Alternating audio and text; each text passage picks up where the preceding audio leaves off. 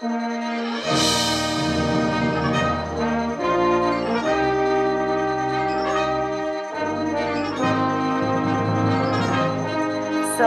hello. We are here with another episode of New World Brasscast, and I am super excited because we have one of my past teachers today. Yay! Yay.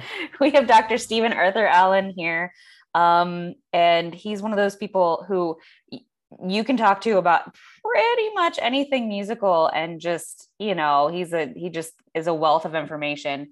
So, thanks for coming on. It's a pleasure. Wealth of information. We'll see. I remember being on I remember being over there for lessons, and you could pull out some detail of one composer's piece and be like, well, he wrote this around this time, and this motive is found in this other piece, and he must have been writing these two things at the same time, and look how the interplay. And I just sit there, just try to soak it in. I figured out quite a long time that if you have to be a nerd, you might as well make your living doing it. Good philosophy. Yeah. That is a good philosophy. Are you retired, Stephen? Are you still working? No, I may look like I am, but no, I am still gainfully employed, because unlike France, you can't retire at either 62 or 64 in this country, right? Yeah, I guess not. You got way many more working years in you. Oh dear, what a laugh. Tony, what was that? So what are you currently doing now? So I'm still professoring at Rider, and I'm really enjoying it. Actually, I love the teaching. As Amy said, I guess it's one of my gifts. So it's really wonderful to be able to exercise it, either online or in the classroom. So I'm still very much enjoying that. COVID changed everything in that it slowed life right down, and I realized that I'm more of an introvert than I ever knew. I'm quite happy at home with books and my wife and telly and a good piece of exercise every morning. Nice walk around the block, 7,000 steps, get that in. You don't even have to think about exercise for the rest of the day, Yeah. Except lifting your mug of coffee. I mean, lose a couple of micro ounces a day doing that. Other than that, no, it's good. It's all good. So little known fact. We're obviously going to focus on Steve's brass band stuff, but Steve teaches do you still teach the classes on pop history and stuff? I do. Yeah, he's an expert on like Radiohead, and what else? What other classes do you teach? Bruce Springsteen. Pop rock history. Yeah. It's really interesting because I had almost zero interest in any of that before I moved to the States. But moving to the States made me suddenly realize there was this incredible legacy in England of pop and rock acts. And so all of a sudden, it was like being a classical nerd who made his living being a classical nerd. I figured, well, let's make my living being a popular music nerd. So it became a sort of like an undiscovered country. And I'm still really enjoying it, actually, discovering all kinds of groups and singers and bands. It's wonderful. Yeah, I was kind of jealous when you were teaching, I think it was the movie music. It's like philosophy and like film music. Yeah, Stanley Kubrick. Yeah, the Stanley Kubrick class. Yeah. That's a really great. Somebody should put a brass band program together of Stanley Kubrick theme music from his different movies. That'd be a great one. Just to sort of interconnect it with the main channel of discussion here, Wow, yeah, for sure. That's Clockwork Orange. That was that a Kubrick movie. Yeah. 2001: A Space Odyssey. Yeah. What was the Vietnam one? Oh yeah, Full Metal Jacket. Full Metal. Yeah. Boy, that would Barry be Lyndon as well. Barry Lyndon, which is is probably his least well-known film. It's a stupendous movie. Yeah, that would be an odd concert. He was one of the first to use classical music. He upset Hollywood big time by using classical music in 2001 and thereafter. And because that means that a lot of the music in his films is very well known by a lot of people. So, it could make quite a good concert. Yeah. Well, he definitely, reworked or put a new meaning to the Also Sprach Zarathustra opening fanfare. He did. Absolutely. That's right. Yeah. Yeah, it's interesting. I often tell my students, actually, let's have a listen to the rest of it, because there's a whole 25 minutes 40 more that minutes comes of it. after Yeah. What was there? There was a piece that we played at Rutgers before the brass band was discontinued, and now it's back. But it sounded like it was movie music, and I remember you talking about it. It was Thea Musgrave. the Variations for Brass Band. Yeah. I thought that was a fantastic piece. If people who are listening, like, hunt down this piece, because it's like super creepy, cool, wacky stuff. Yeah, that's right. What piece is it? It's called Variations for Brass Band by Thea Musgrave. It sounds like it's like a horror movie soundtrack. Yeah. One of the first real modernist pieces for brass band in many ways. One of the groundbreakers. But yeah, it's a great piece. There's a famous story, just for those that are interested in brass band history. In 1967, Geoffrey Brand was called in to conduct Black Dyke Mills in the radio broadcast. I don't know whether the previous conductor had left or some such, but anyway, that was on the programme, along with William Allwyn's overture and another piece. And he conducted the band, and they really liked him. And they invited him to be their conductor, and they ended up winning the Nationals that year on Journey into Freedom. And then there was a whole tremendous period of great success with him conducting. So for a lot of people that know about Geoffrey Brandy's background, they might be surprised to know that piece was actually one of the deal breakers that got him to conduct Black Dyke back in the 60s. I'm full of this kind of garbage. See what I'm talking about? This is what my lessons were like. Well, speaking about the British brass band history, could you talk to us about how your start was in brass bands? Yeah, I mean, I'll give you the real brief version. I was very badly, chronically asthmatic, asthma, the chest breathing illness in the 60s. And there were very few cures even back then. So they told me to blow something. So the only thing that was left in the music cupboard was a euphonium. So I picked it up, played a scale, which was really important for me because I just needed to have some success within the first 10 seconds, like most kids of that age, right? And I took that up. I was pretty good at it, and ended up joining one of the local adult brass bands in Oxted, Surrey, band that's got history that goes back a long, long way.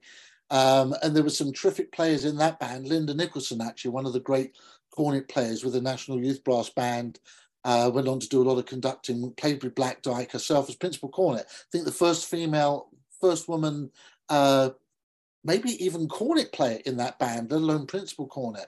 That was during the James Watson era. And her sister Brenda, and just that was a really great time. And then I went to one of the very few colleges in the country that had a brass band course, and ended up going to the School of Music because they wanted a baritone player. They were short of a baritone player, and they were a very good band. They came third to Black Dyke in 1979 from draw number 1. Oh, whoa! Yeah. I think nice. Corey was second. I think Black Dyke won, Corey second, and then Birmingham School of Music brass band. It was a pretty hot group. There were some great players in that band: Andy Colshaw, Andy Forbert, lots of people that went on to great brass careers, And my writing sort of started around that time too, which is what I mainly do now. Actually, that since COVID, especially, that's become the main sort of pillar of my working life. So I owe a lot to brass bands, and I've always loved them. It's always been socially as much as anything else. I mean, I could tell you some stories from those years that make your hair fall out. I mean, there was some real, as everywhere, there's some real characters in the brass band world, So that's my thumbnail version. Speaking of writing, I have your publication on Resurgam over on my desk in the corner over there. Can you talk about that a little bit? Because it's fantastic work. Oh, the Eric Ball one?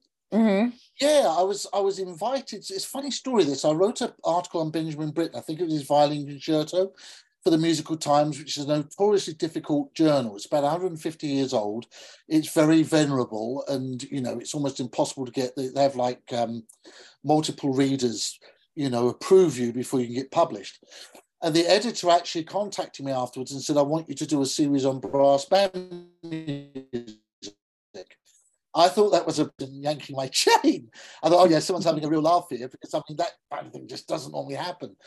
So sure enough, I went on to produce a number of articles for the Musical Times, Holst, Elgar, Vaughan Williams, mainly golden era composers.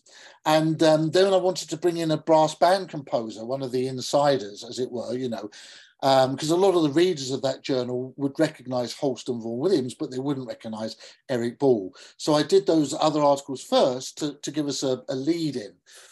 And so Eric's Resurgam, yeah, that was a wonderful thing to be able to write about. And it ended up being, I think it was either 2 or 3 parts in the end. It's 3. Yeah. Yeah, it was. It ended up being like a multi-part thing, which was great because it enabled me to dabble in a lot of Eric's other music as well, you know. But yeah, one of the neat little things that I dug up about that was that during the Blitz, during the Second World War, Eric was in London and he'd gone to St. Paul's Cathedral, and he saw "The Souls of the Righteous are in the Hands of God" written somewhere. I think it might even have been on a gravestone outside the cathedral there. And that kind of lodged in his brain. It's not in the Bible, interestingly enough. It's in the Apocrypha, which is interesting in and of itself. But that sort of stuck in his mind. And then there's a very, very elaborate relationship with a woman that he fell in love with. The woman ended up actually having,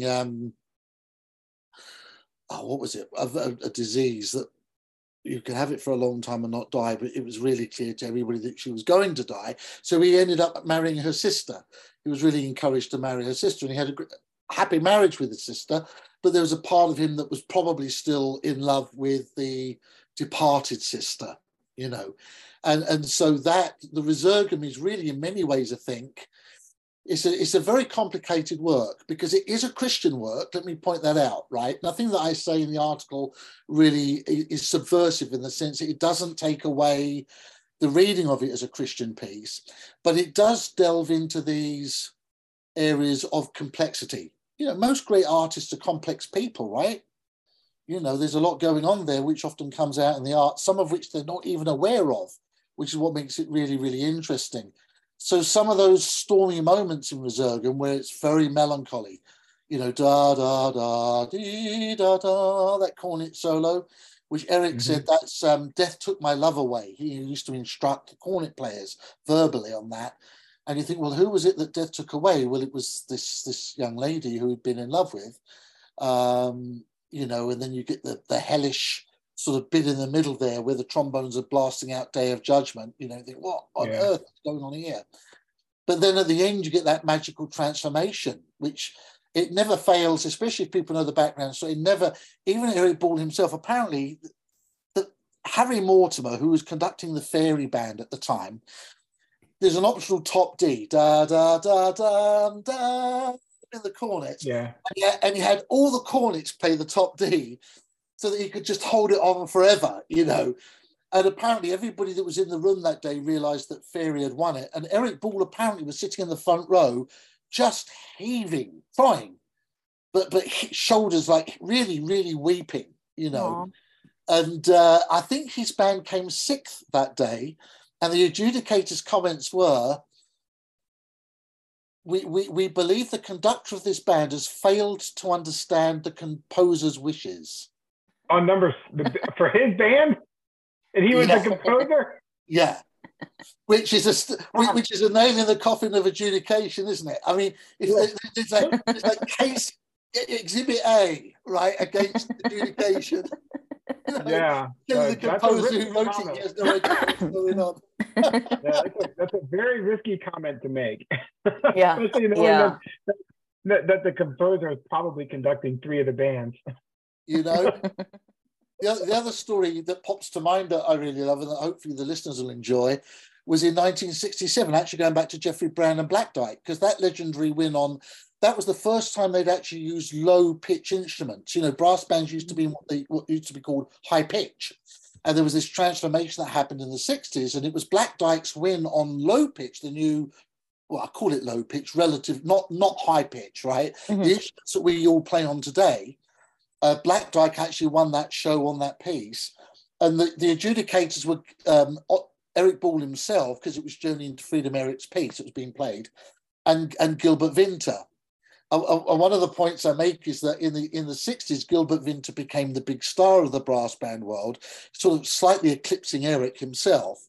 And in some ways, Journey into Freedom, I think, can be seen as not getting your own back at Gilbert Vinter, but sort of saying, I can do this too. It's like, okay, I may be, you know, so the fact that almost all of Journey into Freedom is not Eric himself. It's only the very last bit.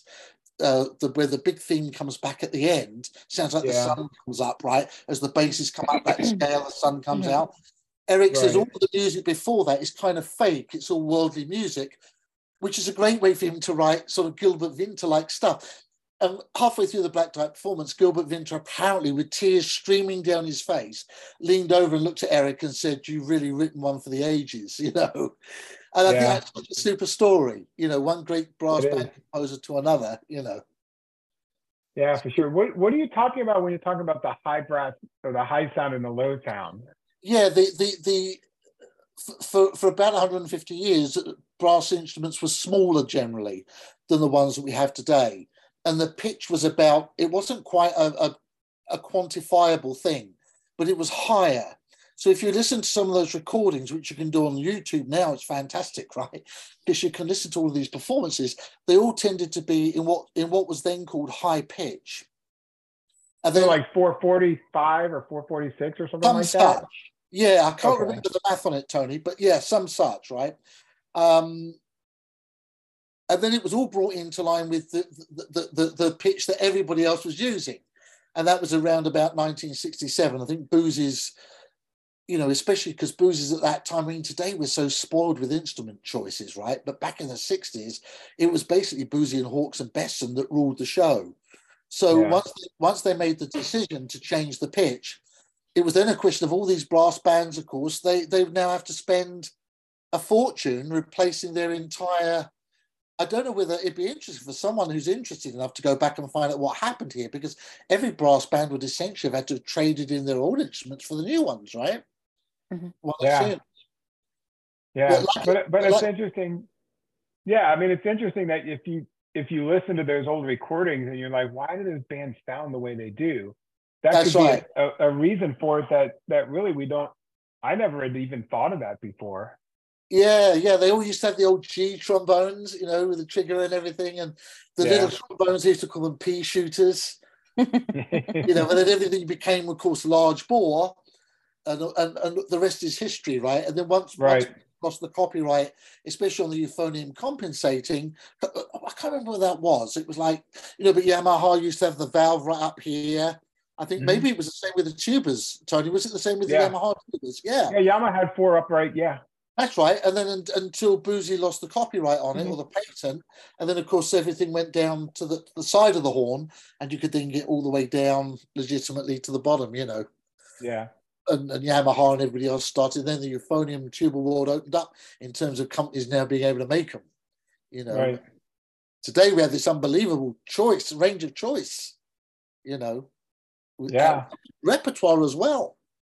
I mean, back in those days, it was like one cornet concerto, the Dennis Wright cornet concerto, no euphonium concerto. Actually, Jeffrey Brand commissioned the Holovitz and also the Ernest Tomlinson cornet concerto, the Holovitz euphonium. So it was only in the 70s that brass band instruments even started getting their own concertos, something young players coming up today just take it for granted, right? Yeah, that there were always solos to play. Yeah, that's right. I think somebody recently put on Facebook, what's everybody's favourite euphonium concerto from the last 2 years? And I thought, wow, look at that. It's such a... 2 years. Yeah, right. It's like it's incredibly expanded field now. Like there's more than one? Amy championed the Bach, didn't you, Amy, for your doctorate? I did what? The Bach euphonium concerto. Was it the euphonium concerto or the variants or some such? Oh yeah. I wrote about the Bach, the Jan Bach euphonium concerto, and I got to I emailed Jan about it, and I got he was fantastic. He emailed me back and he gave me charts. Yeah. And he gave me all the information I would ever need to write about. He gave me some of the some of the analysis of his own concerto. I was like, yes, I will take this. Thank you very much. Yeah. But he was a great help. We talked a whole bunch. And I remember reading other major papers on his euphonium concerto, and they totally disagreed with what Jan was telling me about his own piece. They were trying to figure out what was going on with his first movement.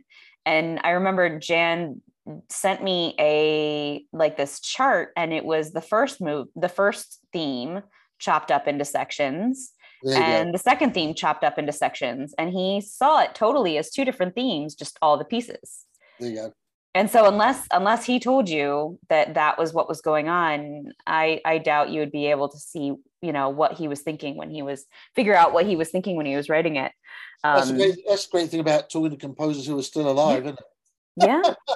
So I'm grateful I have that. Now that he's gone, I'd like to get that published, but I just have so many things I want to do and so little time. So at some point, especially that first movement and the last movement, the middle movement is kind of boring theoretically and like interesting wise, because it's just Mexican and Spanish music back and forth. The last movement was really interesting because it was in memory of his friend, and he had his Bach chorale, because there's always something Bach in Jan Bach stuff. Right? There needs to be. Yeah. And then he had the euphonium became like a pastor, and it became like a religious service. Yeah, there you go. At the end. So it was really cool. Was this the concerto that was written for orchestra? Yeah, it has an orchestral. Yeah, it has orchestral accompaniment. Did. There's I mean, euphonium and orchestra. There's 60 euphonium and orchestra pieces. But when this was written, there wasn't. There were very few. Yeah. When this was written, I think I remember that Neil Corwell did it with the North Carolina Symphony way back in the early years of it, like one of the earlier performances of it. Yeah, that was one of the early ones, right back with the Horovitz. Is there a recording of that? I don't have a. I mean, Jan only had the Brian Bowman recording, and there was another one that was too slow, and he artificially sped it up, so it sounded like Nanny Goat the whole time. So somebody needs to record that. Somebody needs to record that piece. Somebody needs to play it, because it is a fantastic piece and I love it. And if anyone wants to supply a large ensemble for me, I will play it. You just need an orchestra to back you up, right? Well, there's orchestral. I think there's wind ensemble accompaniment, because I think Brian Bowman did it with wind ensemble. So there's, just supply someone out there, supply me with a large ensemble, and we'll make it happen. Yeah. Well, I had an interesting experience when I was teaching you, Amy, because again, it's funny how Jeffrey Brand, who by the way just recently died in his 90s. So maybe by accident, by default, I hadn't planned this obviously coming into it, but here's Jeffrey again. I bumped into him at the British Open, and he asked me to do the premiere of the Gareth Wood Euphonium Concerto, but in its fourth movement version. David Childs, who it was written for, had premiered the three movement version, but there is actually this fourth movement, which is rather wonderful. Kind of a waltz that sounds like a Danny Elfman track out of one of his movies. And that's another great euphonium concerto that deserves a bit more attention than it's had, So I'm putting in a little plug there for the Gareth Wood. No, anyone out there, play that one too. This is becoming a euphonium concerto plugging podcast. It is. What about you, Tony? Have you got any favorite tuba concertos or any particular? I don't play any euphonium concertos. No, you do tuba, right? Yeah, I'm a tuba player. Tuba concertos. It's fun. Yeah, with I've always had a special thing for the Vaughan Williams Tuba Concerto, because it was the main concerto written for the tuba by a major composer. Yeah. I've actually for many years, I never really liked the John Williams concerto until recently. Sometimes you just kind of got to hear it in the right context. And I finally got to hear it live. If you hear it with piano, it does not work. Yeah, you have to hear it with the orchestration because, of course, John Williams is a master orchestrator. And there's the same thing with the Bruce Broughton Sonata as well. You listen to it with piano and it just doesn't, you're just like, wow, this is just missing something. And then you hear it with orchestra, either wind ensemble or orchestra, better with orchestra because Broughton and John Williams both know how to get the colors, all the colors. And the music is written like that. And you can actually hear the soundtrack type of composer that they are. Yeah. You hear them like that. So a lot of the tuba music, it depends on the context in which you hear it as to whether or not it really comes off the cross. The best performance I ever heard of the Vaughan Williams tuba concerto was by a bass trombonist. Isn't that funny? It works better as a bass trombone. Yeah, Matt Guilford with the National Symphony, and he played it. It was brilliant. I was like, wow, this piece was written for bass trombone. But the best performance I ever heard of the Strauss First Horn Concerto was with a tuba. That's hilarious. That's hilarious. It's funny that you're talking about Vaughan Williams because with COVID, I phoned up a bunch of friends around the world, and I've got a friend in Lancaster who we made a couple of small videos with the Lancaster Brass Band. And we worked on the variations for brass band, knowing that we'd bitten off something bigger than we could chew because that was a big project. We got everybody basically to record their parts. Some people online. No, a lot of people might think that, right? A lot of people, I think, look at the video and think that it was a Zoom where I'm conducting and everybody's just playing. No. Everybody was recording their own parts, sent them over. George would mix them, and we'd be doing video conferences like this where we'd be listening to bar after bar, trying to get everything lined up, and just so. But Vaughan Williams's music, it never gets old. No, the quality is so great. The first time I ever heard the Vaughan Williams, the variation for brass band, it was actually on an Eastman Wind Ensemble recording called the Variations for Wind Band. Yeah, there you go. And Don Hunsberger, I think Don Hunsberger did the transcription it was for Don that. Hunsberger, yeah. And I was like, wow, what a great piece. And I had no idea because I hadn't been introduced to brass bands in my life at that point. And then I was like, wow, I heard the brass band version. I was like, wow, somebody stole this wind band piece and made a brass band piece out of it. And it turns out it's the other way around. And I did that with the Triangle Youth Brass Band at NABA in 2010. Yeah. That was, one of our pieces that we ripped out, and what a great piece. It was a lot of fun to play that one. It's a great piece. It's a super piece. Yeah, there's a bit of a controversy about the interpretation aspect of it because I've done a couple of versions of it before, including one at NABA. They're actually on YouTube, but I've never been really happy about the speeds, even in a lot of the recordings. Something to, what it is? It's something to do with the fact that Vaughan Williams uses a slightly more, if you like, Brahmsian type of scoring. It's slightly denser. Yeah. The same thing with Henry V and also with the Prelude on Three Welsh Hymn Tunes. And what I began to realise, especially as I listen more and more to the symphonies and listen to some of the more recent interpretations, that if you don't take the tempo at the right speed, that orchestration can sound, what's the right word for it? Stodgy. Yeah. It can sound. It can sound like it's being driven.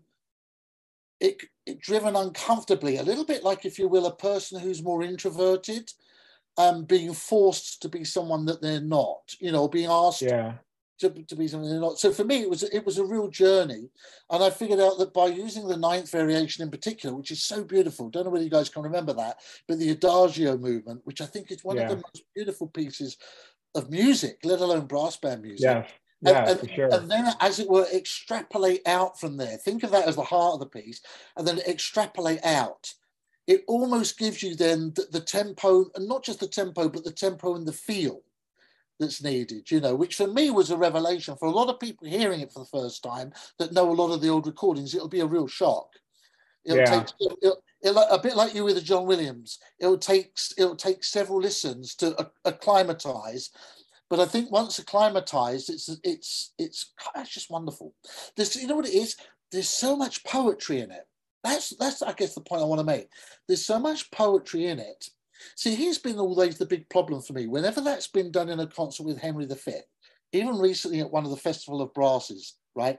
Everybody comes away guiltily saying Henry V was better. You know, it's like they salute the flag with the variations. It's like, yes, it's a great piece, salute, salute, salute.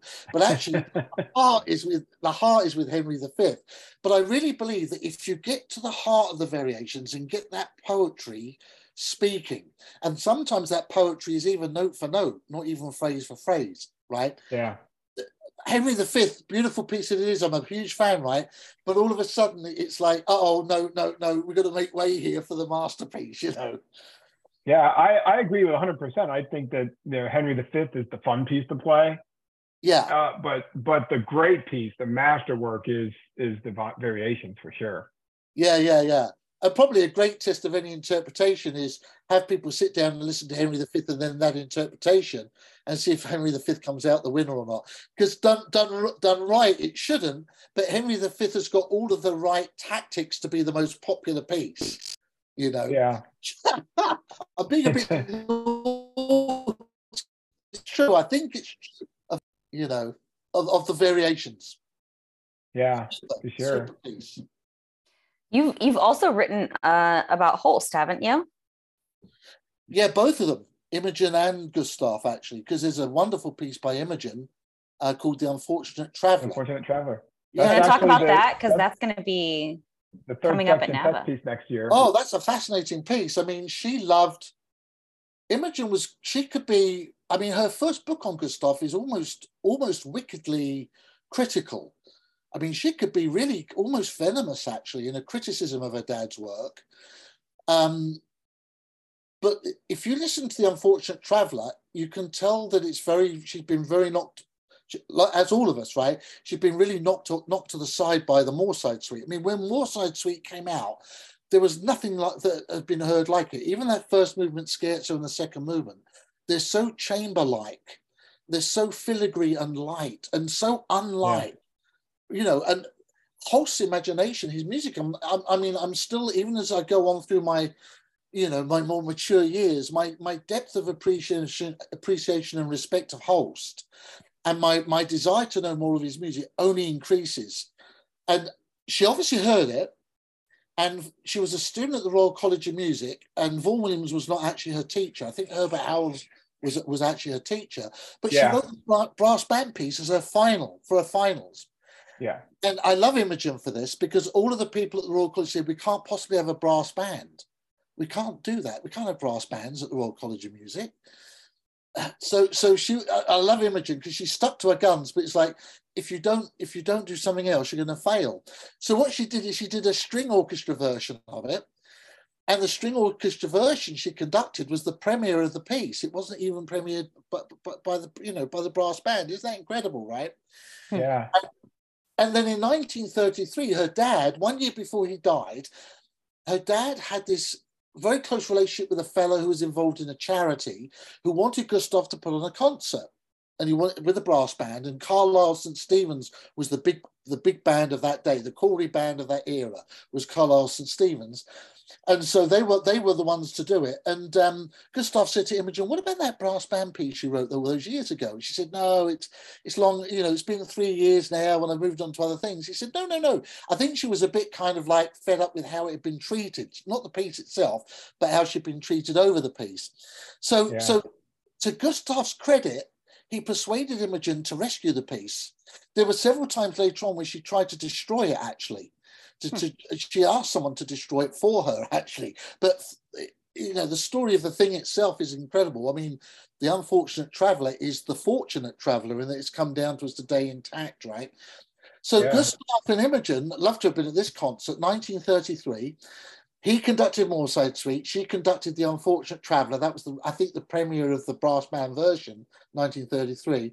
And somebody had done an arrangement of another piece by Holst. What a great concert that would have been, right? Yeah, really.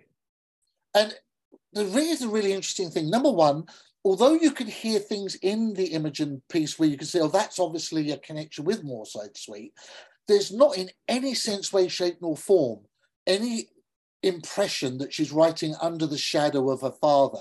It's a completely independent piece.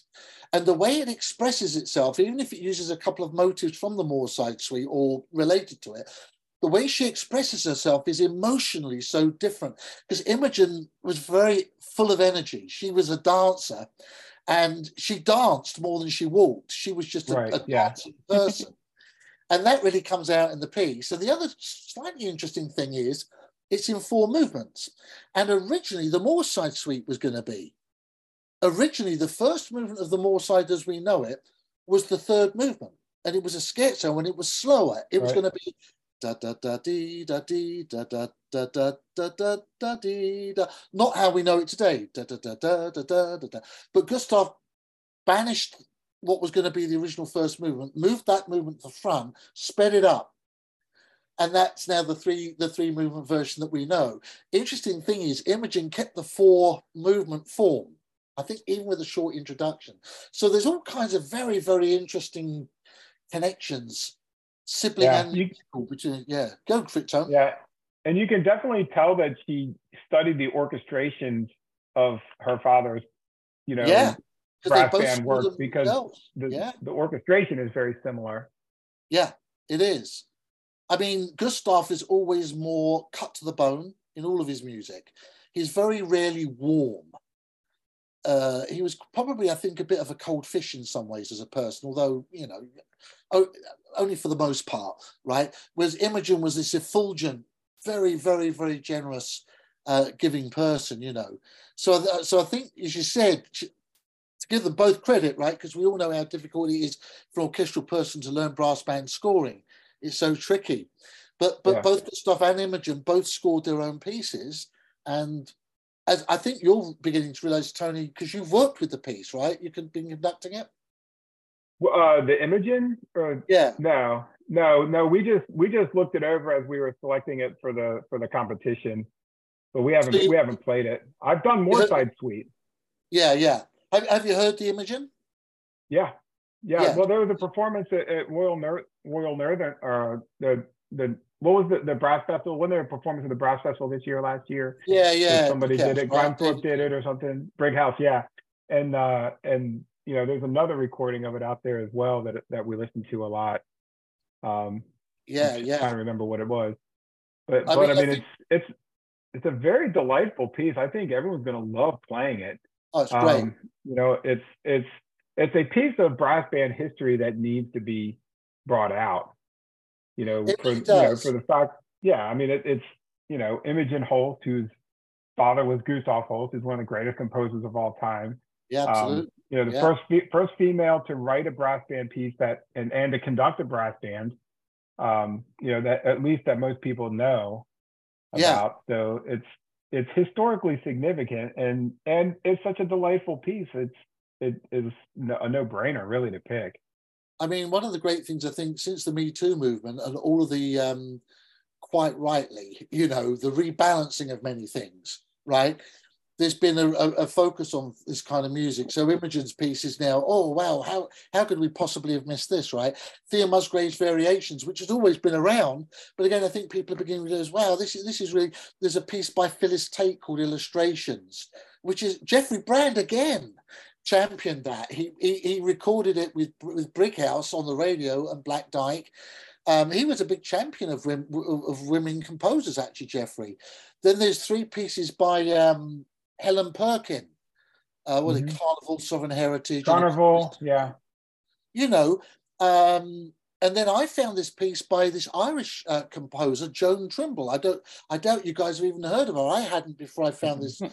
She and her sister were a world-traveling piano duo. They played duets, for 2 pianos, and that was their act. But she was also a composer, and she wrote this piece called Island Till the End of Time. I think it was in 1940. I'm not even going to attempt to pronounce the Irish pronunciation of it, but I've never heard it. I don't have a score of it. And I put it in, I put it recently in this list of brass band pieces that are essential.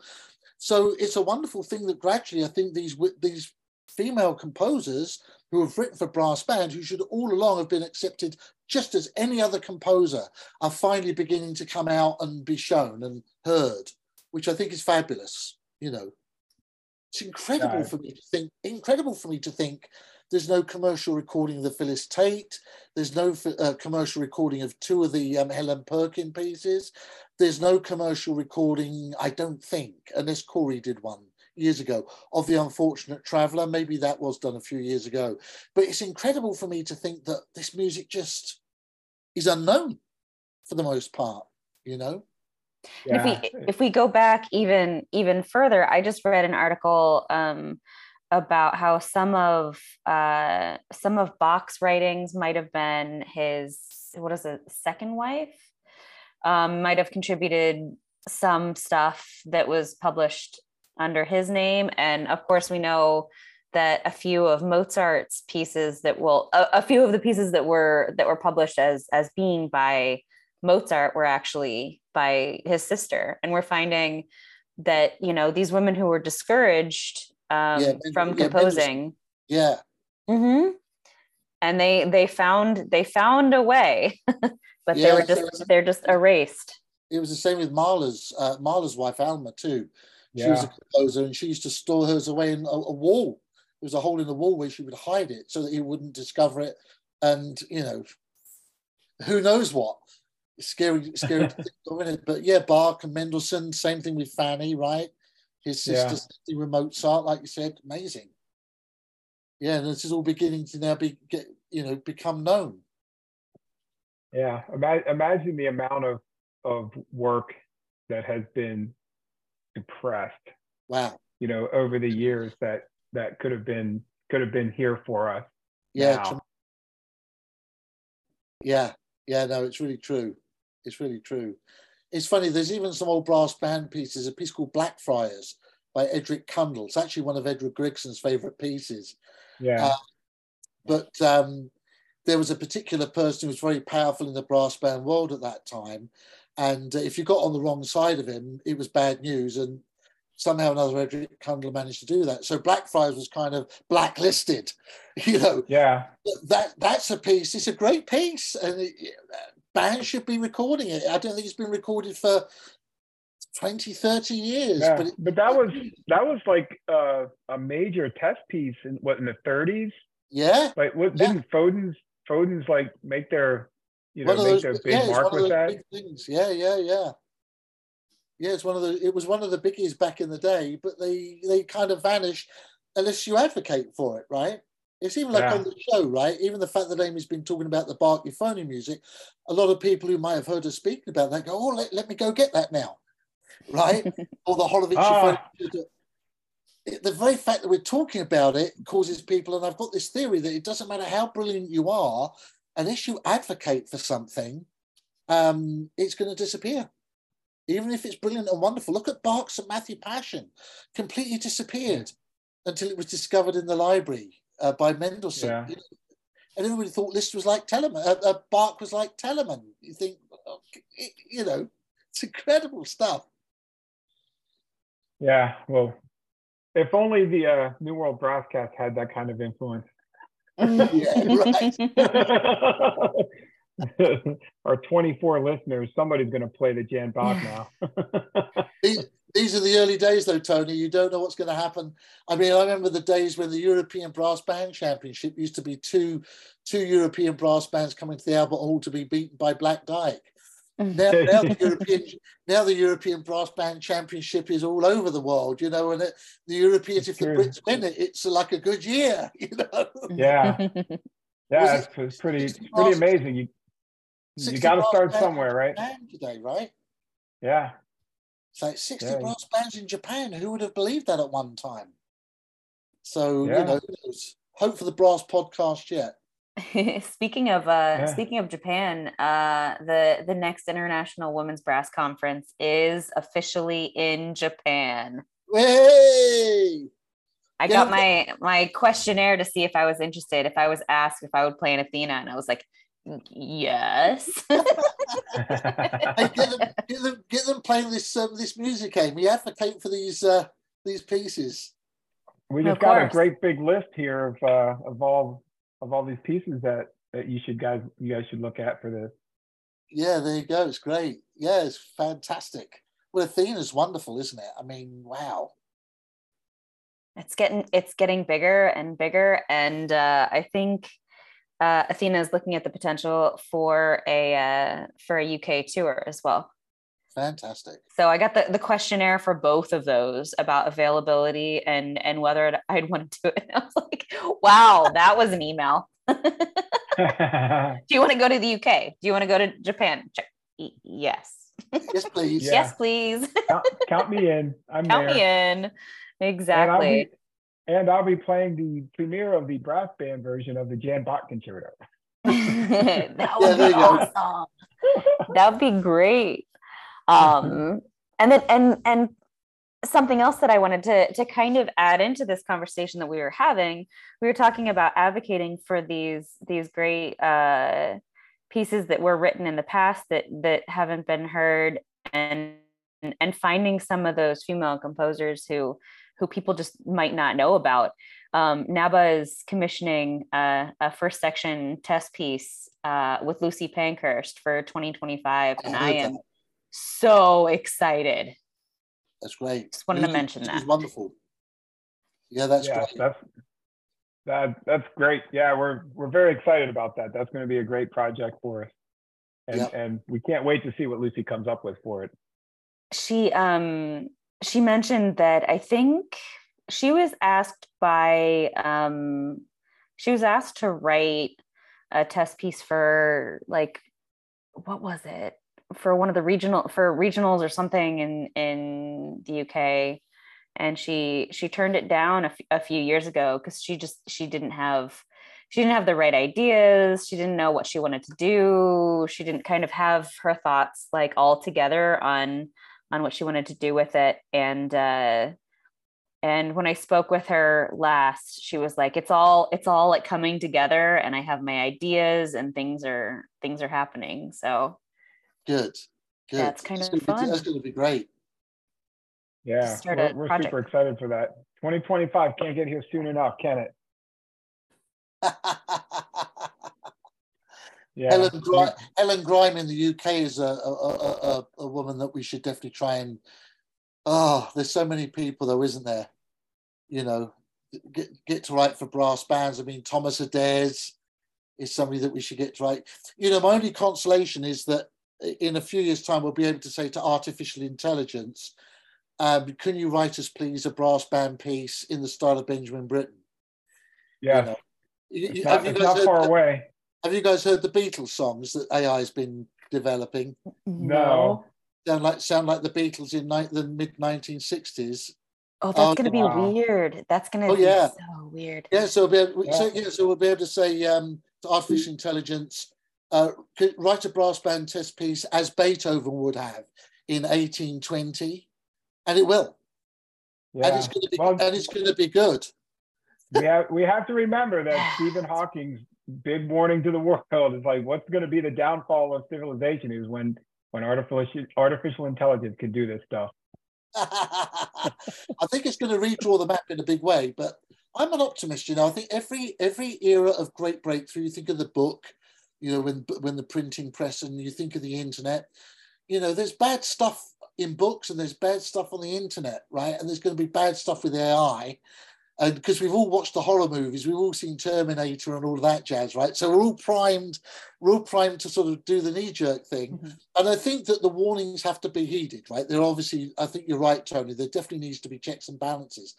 But also I share Stanley Kubrick's point of view, which is the more intelligence, the better. You know, it's like, if anything, we need more, not less in this world, right? Well, right. Unfortunately, we've got too much of the less and not enough of the more. I think my thought, I heard someone say with this AI, we're doing so much with art and AI. I would rather have the AI do the work for me so that we all have the extra time in our lives to create more work that's human created. For art, yeah. You know? Yeah, I think that's right. Yeah, because I mean, obviously what AI is able to do, and I suspect it will be stupendous, it will never be human. actually, talking about Stanley Kubrick, 2001: A Space Odyssey, and even AI, the movie that was made by Steven Spielberg, right? This is one of the things that gives me great confidence is Stanley was an atheist, one of my favorite atheists. I'm a Christian, but he's one of my favorite atheists, right? And he was a chess player.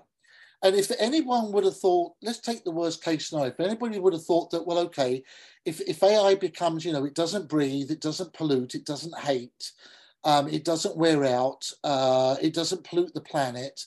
So why don't we just have AI be created, and then every human being takes cyanide so that the whole Earth can be run by AI beautifully with no problems? Stanley Kubrick said, no, actually that isn't what's going to work. He actually had a great confidence in humanity, not because he was human himself, because his kind of brain would have worked that if AI was the answer, he would have said AI is the answer, right? Yeah. But it all comes down to love with Stanley's, with the artificial intelligence. It's like if something loves you, but it's been programmed to, could that ever be real love? In the same way you might say, we have a Beethoven brass band piece and it really sounds like Beethoven, but it isn't. In the final analysis, it is a kind of a con, a good one. Yes. A con, right? Yeah. But, like I'm still trying to wrap my head around how would he orchestrate a brass band piece when it's something that he never would have even imagined could have been possible. He didn't even have these instruments. Like when Beethoven wrote, the tuba didn't even exist. That's right. How is he going to possibly write or orchestrate for an instrument that didn't even exist when he was alive? Yeah, so that's so it's it would be a great con. You're exactly right. It would be a con. I mean, AI will take care of that. I mean, Paul McCartney right now is listening to himself singing in Beatles songs from 1964 that he never sang. That's so weird. Yeah, and in fact, the Beatles, I think actually Paul McCartney has just finished a song with John Lennon that the AI, a bona fide, Paul McCartney endorsed song is about to come out with the Beatles with Paul, with John rather. Wow. Just amazing. Wow. I think that Beethoven would be fantastic at orchestrating brass instruments. I think that the heaviness of some of the heaviness of the texture, I think if he had the full complement of modern brass instruments, I think that he would like use that color to great effect. My brain is going thinking about it. Mozart. Imagine what the genius that Mozart had, what he would have done if he had the full complement of a modern symphony orchestra. But I don't think that he would have. I don't think that Mozart would have used it nearly. And I think that Beethoven would be one that would add in. That would use the heaviness and the heft of the low brass, especially.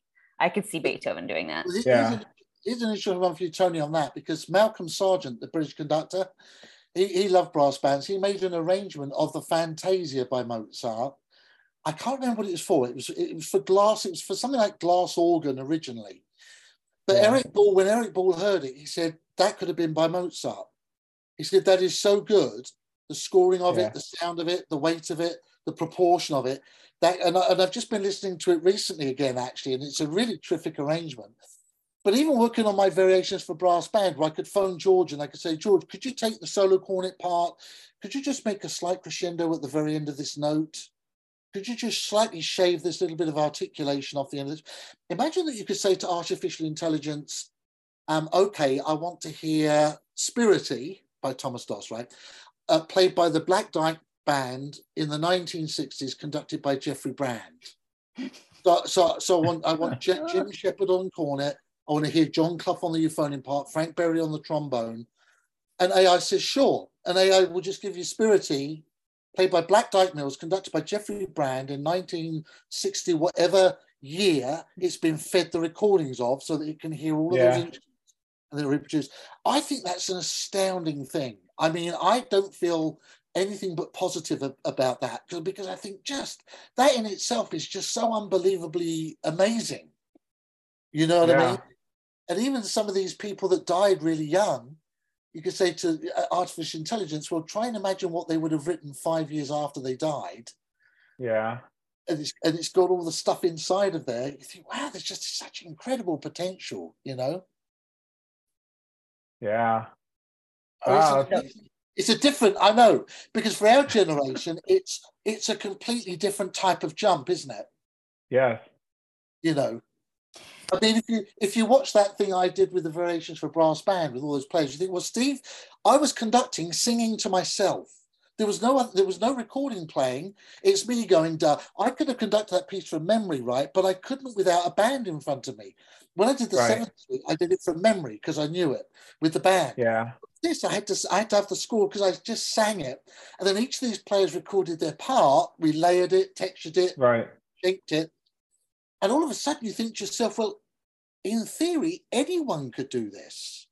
Yeah. So Tony, what's your favorite Mahler symphony or orchestral piece? Well, Mahler symphony is probably 3. So let's say in 10 years' time, you sit down with your computer and say, okay, computer, I want to give you my interpretation of Mahler 3 today. You're going to record it and we're going to put it on YouTube. And you're going to say, now just slow that bar down, go back, just slow that bar down a bit. Can you just bring the bass, can you bring the tuba out a wee bit more here? Yeah, right. You're going to be able to do that. And what will happen is it'll be the Berlin Philharmonic, conducted by Tony. Yeah. Mahler's Third Symphony. It's going to be, you know, that's going to happen. And all of the world's conductors who who've relied on sometimes things other than their musical ability to get to where they got. Yeah. Are going to confront geniuses who don't have those abilities, but have great musical abilities, who will be able to put out their alternate take. Yeah. Imagine that. I mean, it's really mind-blowing to think of it, right? But you know it's going to happen. You know it's only a matter of time. Yeah, that's quite true. That's the only way I'm gonna get to conduct the Black Dyke Band too. That's it. Your favorite brass band piece with the Black Dyke Band in whatever year you want. From 1982, yeah. You go. So, do you remember in the beginning? We're going to start to wrap up here, but do you remember in the beginning where I described what lessons with Steve were like? Did you get to play it all?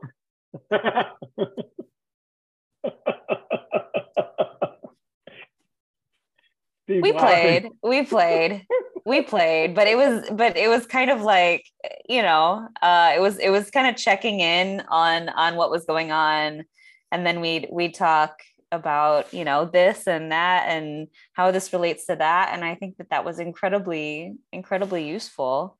But I just wanted to say that, like, now everyone who listens to the podcast just can understand how I said Steve is just like a wealth of information, and you just like let him loose, and he's going to talk about fascinating things. You're going to learn new things, and it's awesome. You have to forgive me, guys. I'm an educator. What can I say? You were such a natural educator. We just, you know, every conversation I have with you, I feel like I'm going to go out and just, because I'm just like, I'm inspired to go read about, I should have been writing down all the different things that I was going to look up after our conversation. I'll have to listen to it again and write down, take notes. Yeah, but we should probably do like a regular series, like a 9-part series with Stephen Arthur Allen. Yeah, well, it'd be great if you can stand it. Well, we do have something else planned with him in the future, but you're just gonna have to trust us on that. And we'll leave it at that, but it's upcoming. So thank you so much, Steve, for joining us and sharing some of your vast knowledge with us today. Thanks for having me. It's been an absolute pleasure. Delightful to see you both. It's been a long time, Tony. And it's been a good amount of time.